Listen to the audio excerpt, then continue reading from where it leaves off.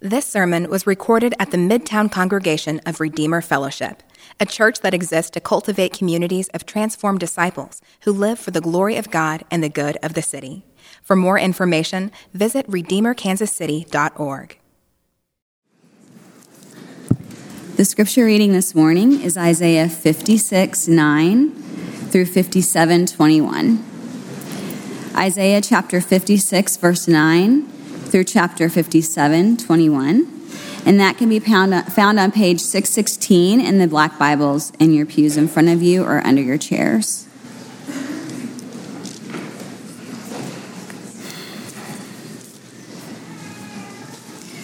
All you beasts of the field come to devour. All you beasts in the forest. His watchmen are blind. They are without knowledge. They are all silent dogs. They cannot bark. Dreaming, lying down, loving to slumber. The dogs have a mighty appetite. They never have enough. But they are shepherds who have no understanding. They have all turned to their own way, each to his own gain, one and all. Come, they say, let me get wine. Let us fill ourselves with strong drink, and tomorrow will be like this day, great beyond measure. The righteous man perishes, and no one lays it to heart. Devout men are taken away while no one understands. For the righteous man is taken away from calamity. He enters into peace. They rest in their beds, who walk in their uprightness. But you draw near, sons of the sorceress, offspring of the adulterer and the loose woman. Whom are you mocking? Against whom do you open your mouth wide and stick out your tongue? Are you not children of discretion, the offspring of deceit? You who burn with lust among the oaks under every green tree, who slaughter your children in the valleys, under the clefts of the rocks? Among the smooth stones of the valley is your portion. They are your lot. To them you have poured out a drink offering. You have brought a grain offering. Shall I relent for these things? On a high and lofty mountain you have set your bed, and there you went up to offer sacrifice. Behind the door and the doorpost you have set up your memorial. For deserting me, you have uncovered your bed. You have gone up to it. You have made it wide, and you have made a covenant for yourself with them. You have loved their bed. You have looked on nakedness. You journeyed to the king with oil and multiplied your perfumes. You sent your envoys far off. You sent down even to Sheol. You were wearied with the length of your way, but you did not say it is hopeless. You found new life for your strength, and so you were not faint. Whom did you dread and fear so that you lied and did not remember me, did not lay it to heart? Have I not held my peace even for a long time, and you do not fear me? I will declare your righteousness and your deeds, but they will not profit you. When you cry out, let your collection of idols deliver you. The wind will carry them all off. A breath will take them away. But he who takes refuge in me shall possess the land and shall inherit my holy mountain. And it shall be said, build up, prepare the way, remove every obstruction from my people's way. For thus says the one who is high and lifted up, who inhabits eternity, whose name is holy. I dwell in the high and holy place, and also with him who is of a contrite and lowly spirit, to revive the spirit of the lowly, and to revive the heart of the contrite. For I will not contend forever, nor will I always be angry. For the spirit would grow faint before me, and the breath of life that I made. Because of the iniquity of his unjust gain, I was angry. I struck him, I hid my face, and was angry. But he went on backsliding in the way of his own heart. I have seen his ways, but I will heal him. I will lead him and restore comfort to him and his mourners, creating the fruit of the lips. Peace, peace to the far and to the near, says the Lord, and I will heal him. But the wicked are like the tossing sea, for it cannot be quiet, and its waters toss up mire and dirt. There is no peace, says my God, for the wicked. Amen. Hey, good morning. It's good to be with you guys. Let's pray and we'll jump into the text. God, we thank you for your word. Thank you that your word is able and effective to accomplish its purposes, your purposes. God, thank you for words that confront us. Thank you for words that bring us face to face with reality. Thank you that you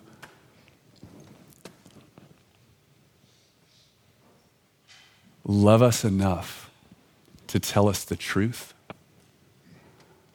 to show us our need, to bring us face to face with our dependence, our need, our brokenness, our sinfulness.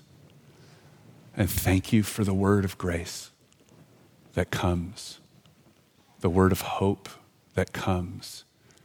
Thank you for your abundant mercy. God, I ask this morning as we open the word together, would you give us grace to receive it? God, would you confront our hearts, each and every one of us? Spirit of God, I ask that you would move in this room and speak. Show us places where we are prone to run after other things, give allegiance to other things, worship other things, give our affections away, give our longings away, God. And would you bring us low that we might find your grace there and your peace there and your comfort there. God, would you give us a spirit of revelation? Would you take from that which belongs to you and make it known to us? Would you do this for your glory? We ask in Jesus' name, amen.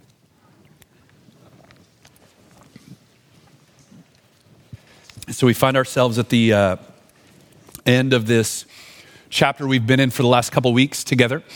Isaiah 56, if you haven't been with us, is the beginning of a section within the book of Isaiah that's written to a community in transition or in between. They've received God's promises. They've received this declaration that God is going to save them and work a great and mighty salvation, and yet they are waiting. They're waiting for God to come and make all things new. They find themselves in this in-between time. And what we've seen in the last couple of weeks as we looked at the first 8 verses of this chapter is God has demonstrated that he desires his people to pursue him in wholehearted obedience by laying hold of his ways. We see in verse 1, justice, and his person, righteousness. This is what God desires for his people. And then he lays out these unbelievable and beautiful promises, even to those that find themselves on the farthest reaches of those that might believe that they are disqualified from his purposes, outside of his reach. And we get these amazing promises to all and any who would call upon the name of the Lord and join themselves to him by faith. We get to these verses and they are like a ice bath to us. We see in the first 8 verses this glorious ideal of the people of God pursuing him in justice and in righteousness. And in this section, we turn and see the reality.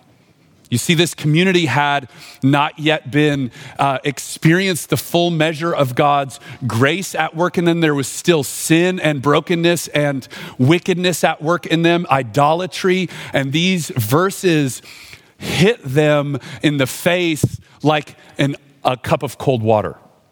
Maybe a little bit like I imagine I felt last night when I walked off the plane at 9 p.m., having left my family at 75 degrees poolside in Florida and stepped off the plane to 18 degrees. Not a lot of fun.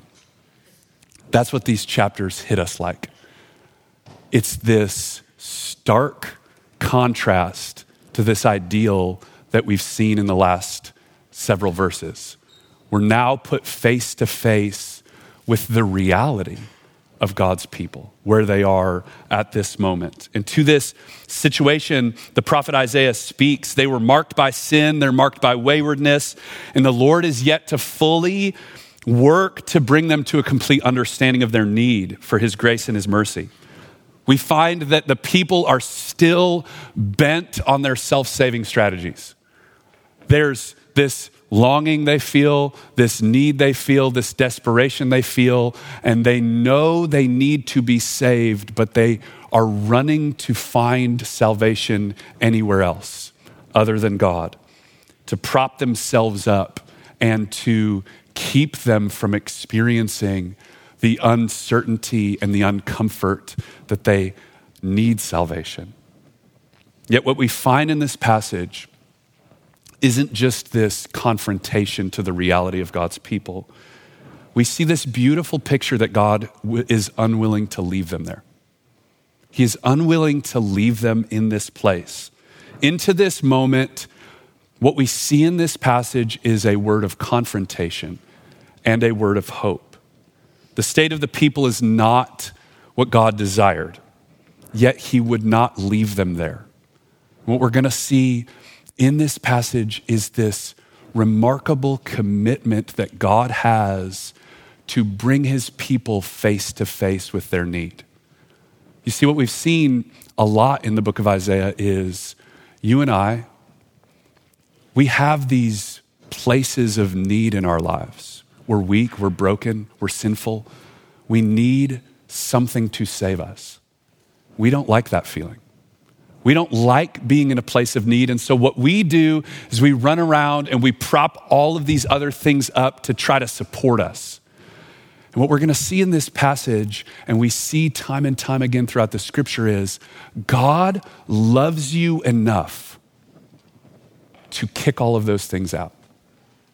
Even if it means you have to fall and bloody your face on the ground so that you will come face to face with your desperation, your need, the place of what is most real about you, which is your need for him. We're going to see that in this passage. And so what I want to do this morning is simply look at two things. We'll look at two things from this text. First, we'll look at the state of the people. The state of the people as Isaiah lays it out here in this passage. And then what we'll look at is the promise of God in response to this. The promise of what God is going to do. So if you have your Bibles, let's look at Isaiah 56, verse 9. It's on 616 if you're using one of those pew Bibles. Isaiah starts this indictment of the people with two things. The first thing he does, he looks at the leaders of the people of Israel. He starts with a confrontation about the leaders in chapter 56, verses 9 to 12. The first portrait as he shows the state of the people is to look at the leaders. He begins here, and these leaders had willfully and fully abandoned their positions of leadership, caring nothing for the people that they were called to lead and only for themselves. What we find, if you look at verse 9, I find this remarkable, is that God does not speak to the people. He speaks to the beasts of the field. And he says, hey, listen, pay attention.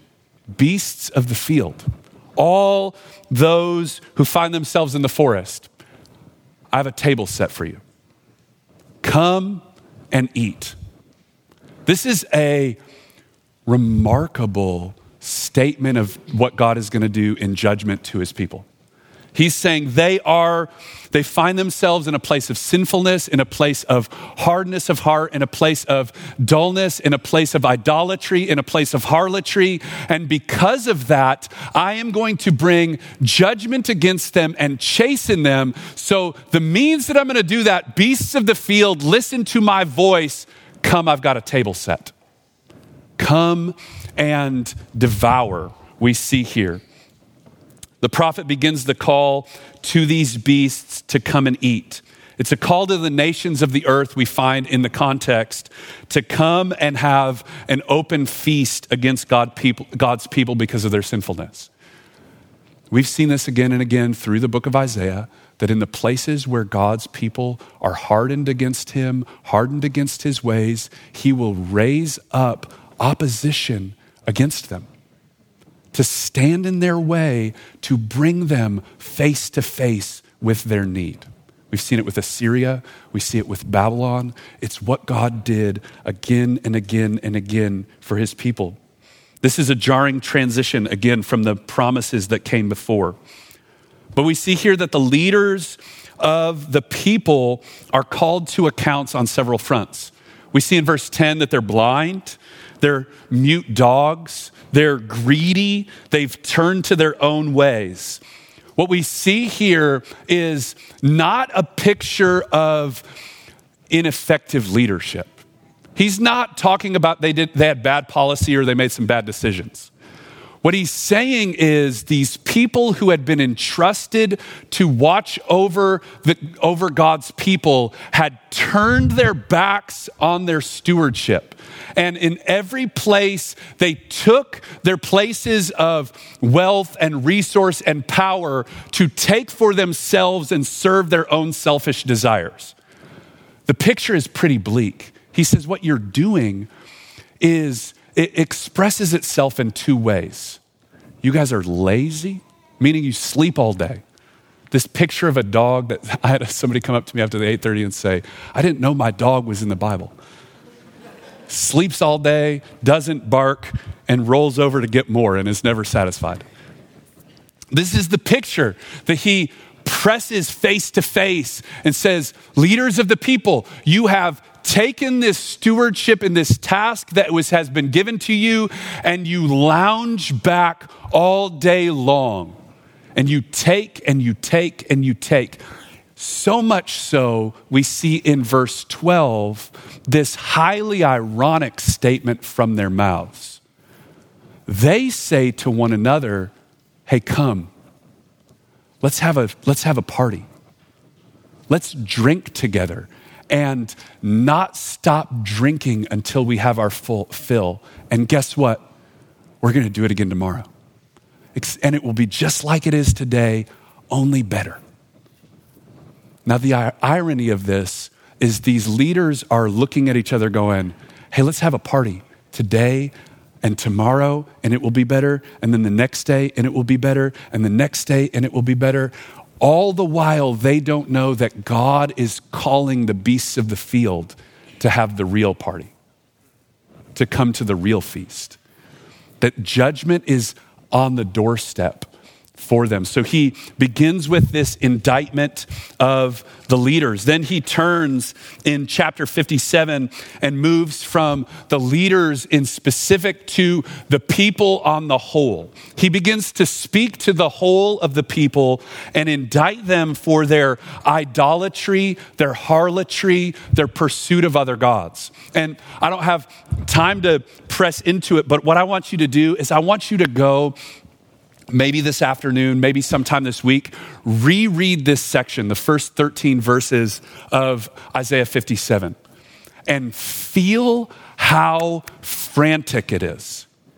The pace of it is sporadic and frantic and frenzied. 1 minute you're like in a valley, looking for stones to be your portion. The next minute, you're on top of a mountain giving sacrifices. 1 minute, you're at a fertility cult. The next second, you're at a child sacrifice. And what Isaiah is doing in language is embodying what he's going to get to in verse 21, where he says the wicked are like a storm that cannot stop. They've got this raging storm inside them that will not settle down. They're frantic, they're frenetic, and even in the pace that Isaiah lays out in this indictment, he moves from one thing to the next, to the next, to the next. Sentence after sentence, we're to feel how sporadic this is and the exhausting nature of pursuing other gods. That's what we're supposed to feel when we read this. Like, this is exhausting. This is labor.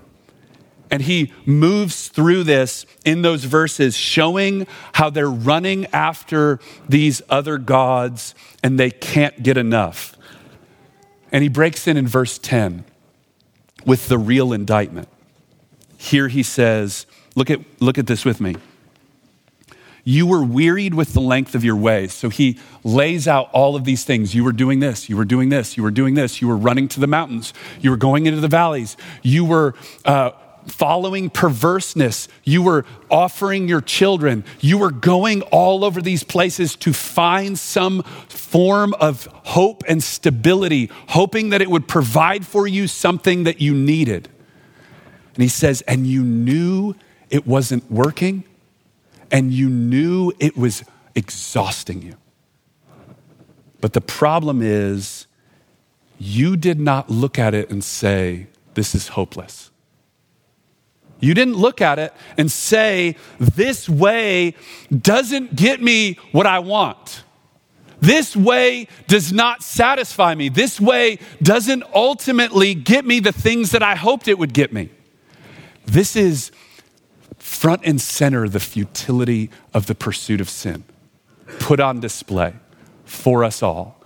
And we all know this place, right? The thing that you were looking to right the wrong in your soul, to settle you down for a minute, to find some peace, to calm the storm that goes on inside of you. And when you got it, it didn't work. You didn't look at it and go, oh man, that was finally it. That storm on the inside finally went away. That longing was satisfied. That hope was fulfilled. He says you were wearied with it, but you didn't look at it and say you were hopeless. What did you do? Isaiah says you doubled down. You tried harder. You went further in that way. You laid hold of it again. You said, it's only going to be the next one. That one wasn't it. That was the stepping stone to the next one. So maybe it's the next fill in the blank, the thing that you thought would calm the storm inside, or settle the anxiety, or alleviate the fear, or take away the shame or the guilt. And we all do this. We all know this place. We all know this place where we are wearied with the pursuit, and we don't look at it and say it's hopeless. We go, I'm going to find new life. I'm going to find new strength. That's what he means there is you doubled down. Now, I want you to hear something in this. It's a really well-known verse from Isaiah 40, probably one of the most often quoted verses in the scriptures. So you didn't even have to be with us when we preached Isaiah 40 to know this verse. This is profoundly ironic language because earlier in Isaiah 40, God laid out the way to find true strength and renewal when we got to the end of ourself. He says, those that wait on the Lord renew their strength. They run, they don't get weary. They walk, they don't faint. Here he says, you got face to face with the hopelessness and the weariness of running in your own ways. But you didn't open your hands and wait on me. You just tried harder. You just doubled down on the thing. You looked for the next fulfillment. You said, it's going to be that thing down there. I'll pick myself up, renew my own strength, and go in that way. And he says it's a fool's errand. It is futile and hopeless. The Lord then turns and closes this indictment, demonstrating that he had been silent for a long time. Look with me at verse 11. He says, whom did you dread and whom did you fear so that you lied and did not remember me or lay it to heart? He asks them a question. Have I not held my peace for a long time and you don't fear me? What God is putting in front of them there is what we'll see in the New Testament, the reality that God suffers long with his people. so that they might have time to repent. The problem is we often interpret the patience of God as his approval or the reality that he doesn't see, not as his insane kindness toward us, ludicrous kindness toward us, giving us time to turn our hearts back to him. That's what Paul will hit in Romans chapter 2. The kindness of the Lord was meant to lead you to repentance. But he says here, I was patient and you didn't fear me. You misinterpreted my patience. What you deserved in the moment that you sinned was my judgment immediately. But I didn't. I held back. I was patient. Was I not quiet and patient for a long time? The Lord says in verse 11,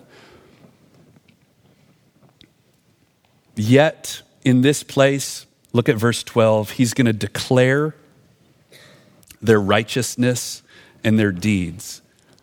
But that's not a good thing. He says they're not going to profit you. What I'm going to do is I'm going to openly declare your real righteousness. And there's a sarcastic tone here. He's saying, I'm going to show you for what you are, and it will not bring profit to you. When you cry out, let the collection of idols deliver you. The wind will carry them all off. The breath will take them away. The final statement of this, as we move and turn, is a promise to the ones who take refuge in God at the end of verse 13. Before we get to the promise, I want to just do something really quickly and highlight a couple aspects of things we see about sin from this passage that I think are really important for us to look at, important for us to come face to face with. And I've asked all week for us to all have the grace to ask the Spirit of God to convict us, highlight us individually.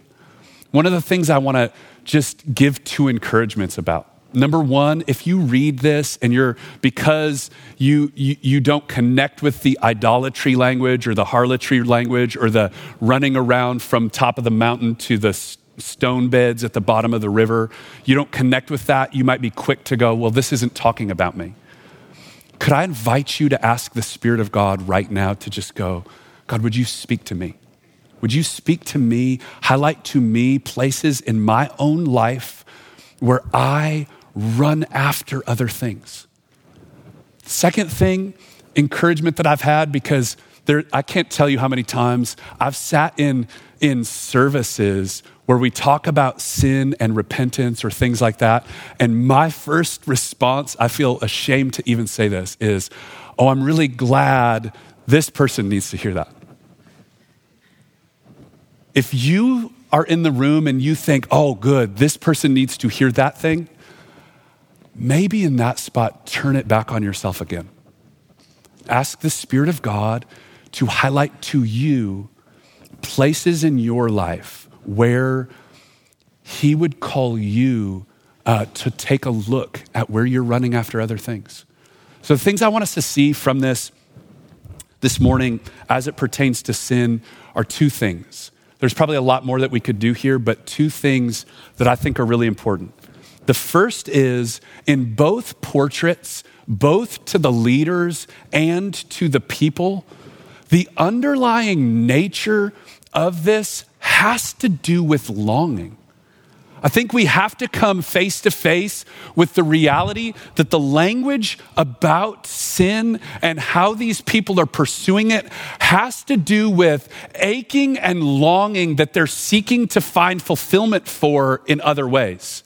The leaders are abdicating and self-indulgent. They're taking and filling themselves and inebriating themselves, drinking and causing feasts to happen. They're trying to fulfill some longing. And the people, you see the language of it again and again. They're burning with lust. They're loving these ways. They love to look on these other perverse things. It's all about longing. And at the heart of the biblical portrait of sin is a problem of what we give our affections to. See, you and I were created in the image of God, which means we were created to have communion with him. And in communion with him, find fulfillment. And there is a longing inside of each and every one of us that we cannot satisfy with the things of this world. And though we run after other things and need to repent for them, you cannot repent away that longing. You can't repent away that longing. That longing is hardwired into you. And you and I run after other things to try to fulfill it, and that is sinful. But the longing itself is evidence that we were created for something deeper, relationship with God himself. At the heart of sin, the sin problem is the reality of our longing, our affections, our desires, the things that are actually put in us to have fulfillment. We just run and try to have them elsewhere in places that are less than fulfilling. That's the first thing I want us to see. The second thing that I want us to see is all of the language about idolatry here has to do with allegiance and worship. And the reason I'm saying that is I think it's really hard for us sometimes as 21st century Westerners to connect with the language of idolatry. I don't imagine that many of us have like little totems in our home or are going up on hilltops and sacrificing things to like appease a god, right? So we have a hard time like integrating or ingesting the confrontations about idolatry. But what I want to do is just lay out a couple things that I've grappled with in the last several months, even when we were preaching through the earlier parts of Isaiah, or we're being confronted with idols all over the place. Idolatry at its heart is simply, what do you give your allegiance to make you okay? What do you give your allegiance to make you okay? What do you give your worship to make you okay? And that could be one of the ways that you can look at that. There's a whole set of questions you could ask yourself. You could say, what am I afraid of? What am I afraid of? Where are my fears? And then what do I think will make me okay in the place where I feel those? What do I think? And not the answer that you're supposed to give. Look at what ruminates in your mind when you feel that storm that we see here that will not be quieted. When you spend time telling other people, having conversations with other people, or have in your mind, or imagining if I only had this, I would be okay. Those are the places that we run to in an idolatrous way. We take these on as society as well. I've had this, I don't know if it's a funny thought. Maybe it'll be like an indicting thought. I can't help it. I spent a lot of time on a plane yesterday. And I get really overwhelmed with the incessant value or the transcendent value of safety that we have taken on as a culture. Right? So like everything, go when you're watching the game tonight, watch 95% of the commercials will be about what they're doing to make you feel safe. When I'm on the airplane, all of these things to make me feel safe or to do all these things, we come up face to face against this everywhere. And I've got a little bit of a problem with it. I tell my kids this from time to time. Maybe this makes me a really odd father. I'll look at my kids and I'll go, every commercial you watch makes you believe that it is someone's responsibility to make you feel safe. Every place you go into makes you believe that it is someone's responsibility to make you feel safe. And I'm not saying that that's a problem. It's only a problem if it becomes the transcendent value. Because I'll also tell them, here's the rub. If you've been told that from the day you were born. What's going to happen when the God of the universe calls you to follow him and take up a cross and die and give your life away? And he isn't necessarily going to promote that as value number one. Value number one is going to be obedience and devotion and allegiance to him, no matter what, no matter the cost. What is going to go on inside their internal being when that call comes face to face with the visceral thing that we have been told from day one? What's going to happen there? We could go on and on about those with places of comfort, right? Places of it's my right to experience comfort in these ways. Those places we have to do excavating work in our soul, partnering with the Spirit of God, asking him to illuminate them, show us what they are, and come face to face with them, that we might go, oh, no, we're a lot more like these people than we care to believe.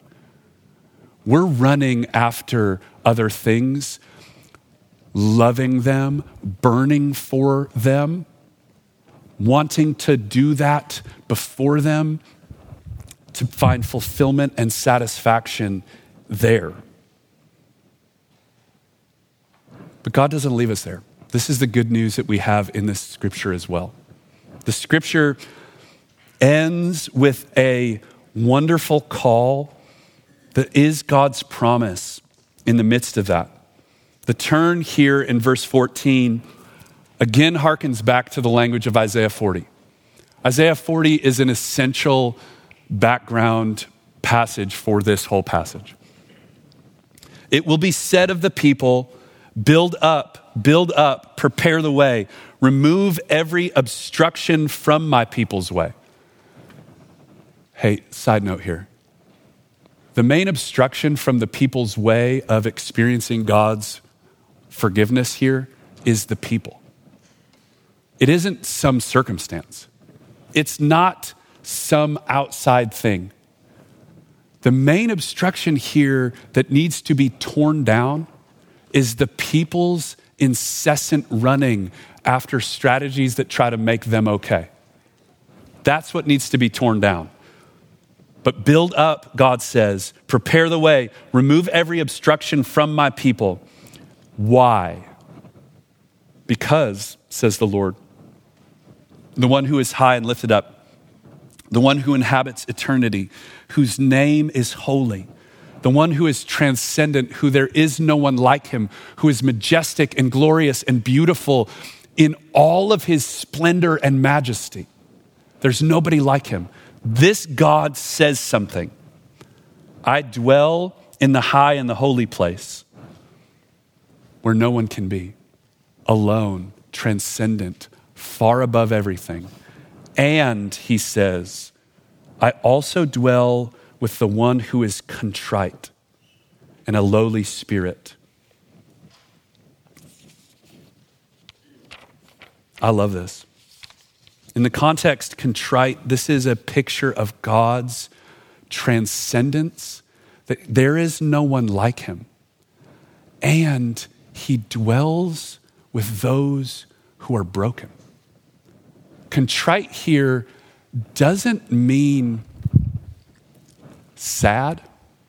It means crushed.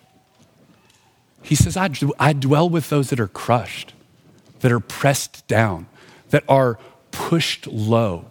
I come close to those. I come close to the ones who are broken and in need and desperate.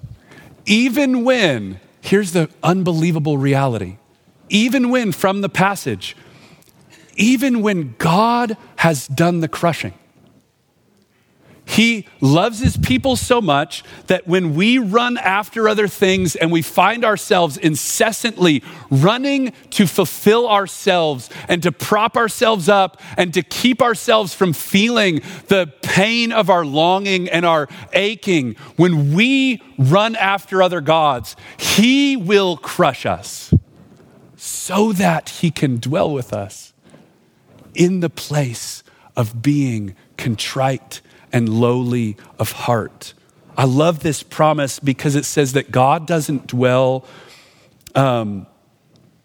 he doesn't dwell with the proud.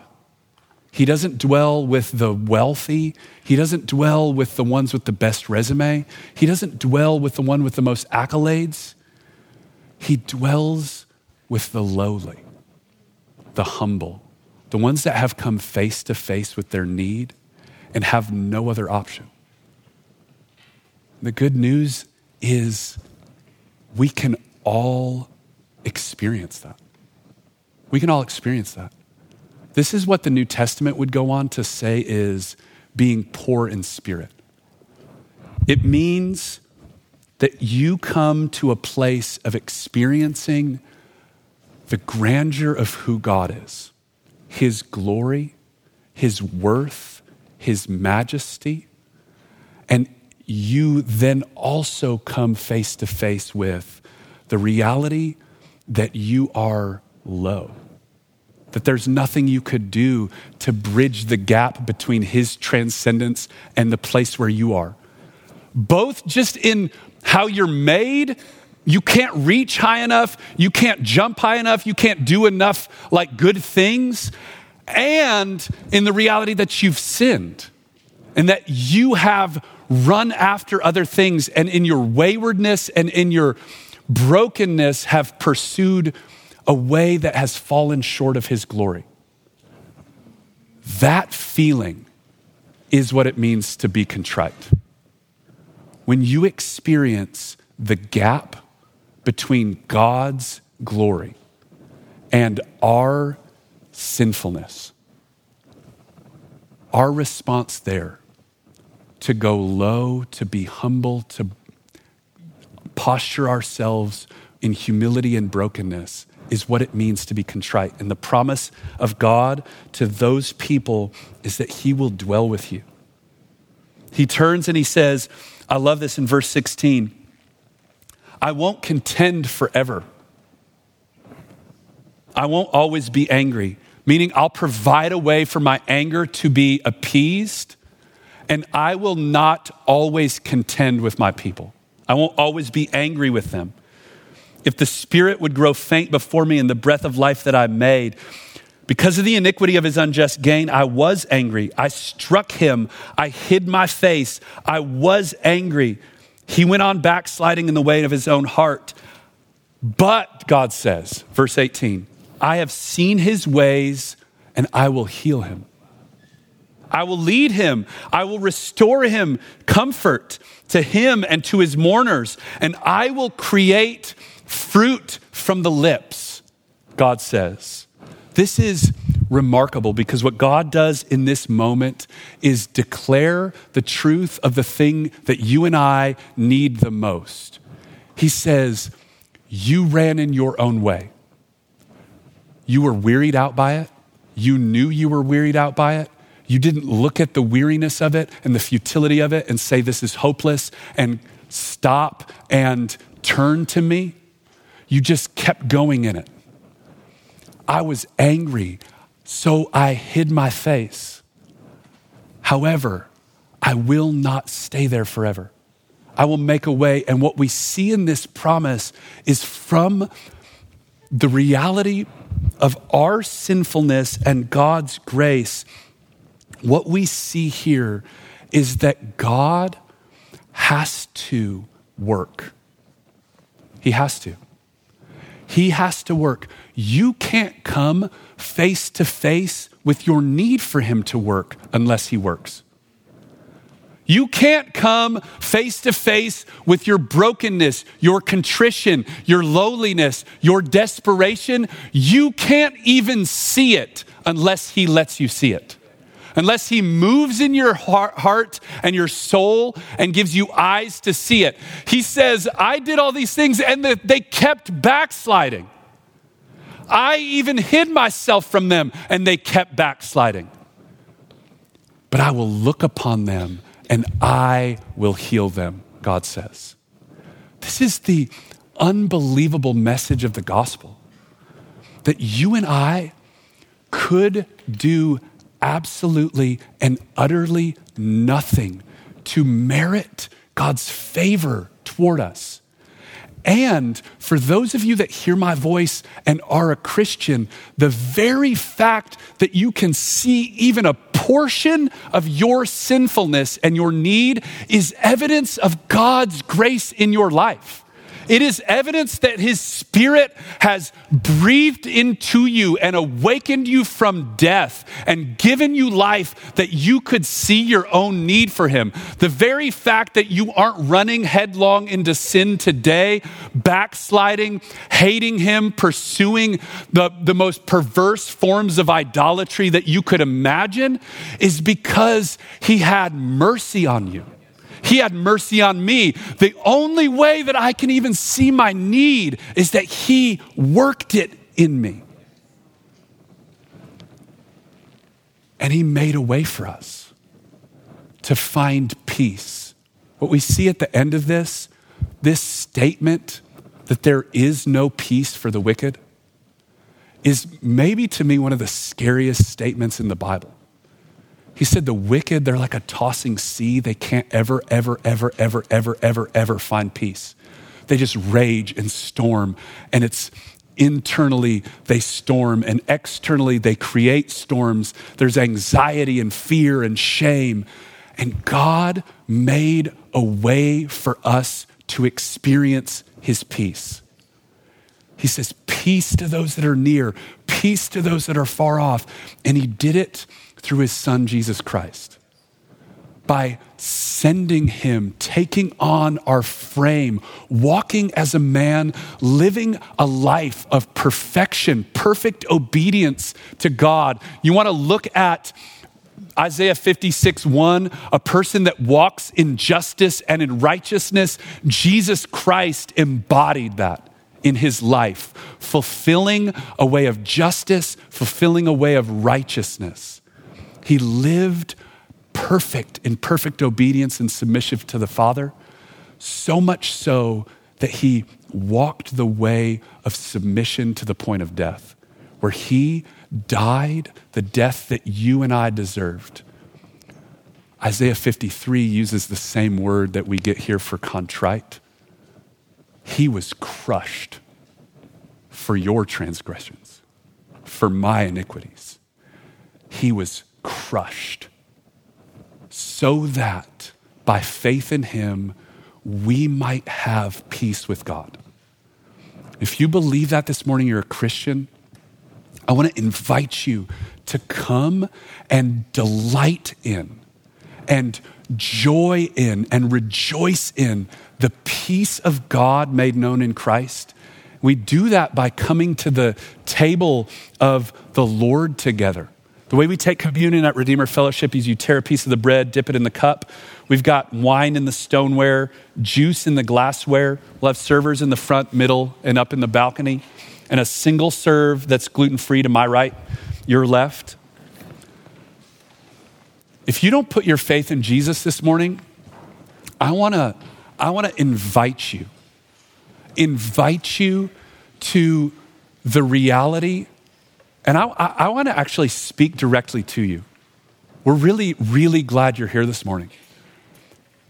The scripture speaks to where you are. I know it, that you do not feel peace. There's no peace. There's a storm on the inside, and you're running to try to soften it and settle it down, and you are wearied in your way. You're wearied in it. It doesn't satisfy. It doesn't do the trick. It doesn't bring the level of storminess down. It may for a second, but you wake up in the morning and it's gone. And I want to plead with you there is a way for you to experience the peace of God. There is a way for you to experience the peace of God. It is through Jesus Christ alone. And you can lay hold of him by faith this morning. You can believe on him. You can look at him and say, all of my waywardness, he took upon himself that I might have life in him. And you can receive him this morning. If you don't receive him this morning, don't come and take this meal with us. It doesn't afford you anything before God. We would plead with you to take Jesus this morning. Take Jesus this morning. But if you aren't, stay in your seat. We have prayers printed on cards that you can find in the back of the seat in front of you that might help you pray, might help you grapple with what it would look like to submit your life to God this morning. But don't come and take this meal. And I'm going to pray for us now, and those who are partaking of communion will come when you're ready. God, thank you this morning that you have given us grace in Christ Jesus. God, I want to thank you that your word declares that you are high and lofty, and it declares that you are with the broken, the contrite, the lowly. And God, we say that every part of our salvation is a gift that we receive. And so even this morning, I ask that you would give us more ability together as your people to embrace our contrition, to embrace our neediness, to embrace our lowliness, and to call out to you for more mercy, more grace, more peace, more life. Would you feed us and nourish us with your goodness this morning? God, would you, the transcendent one, would you be pleased this morning to condescend and revive our hearts in the place of contrition and lowliness? It's what you promised to do. It's what you love to do. So would you make good on your promises this morning in our midst? We ask, even as we come and celebrate the broken body and shed blood of Jesus Christ, would you nourish us and feed us by faith? Revive us, God, in our hearts and our minds and our affections. We ask in Jesus' name, amen.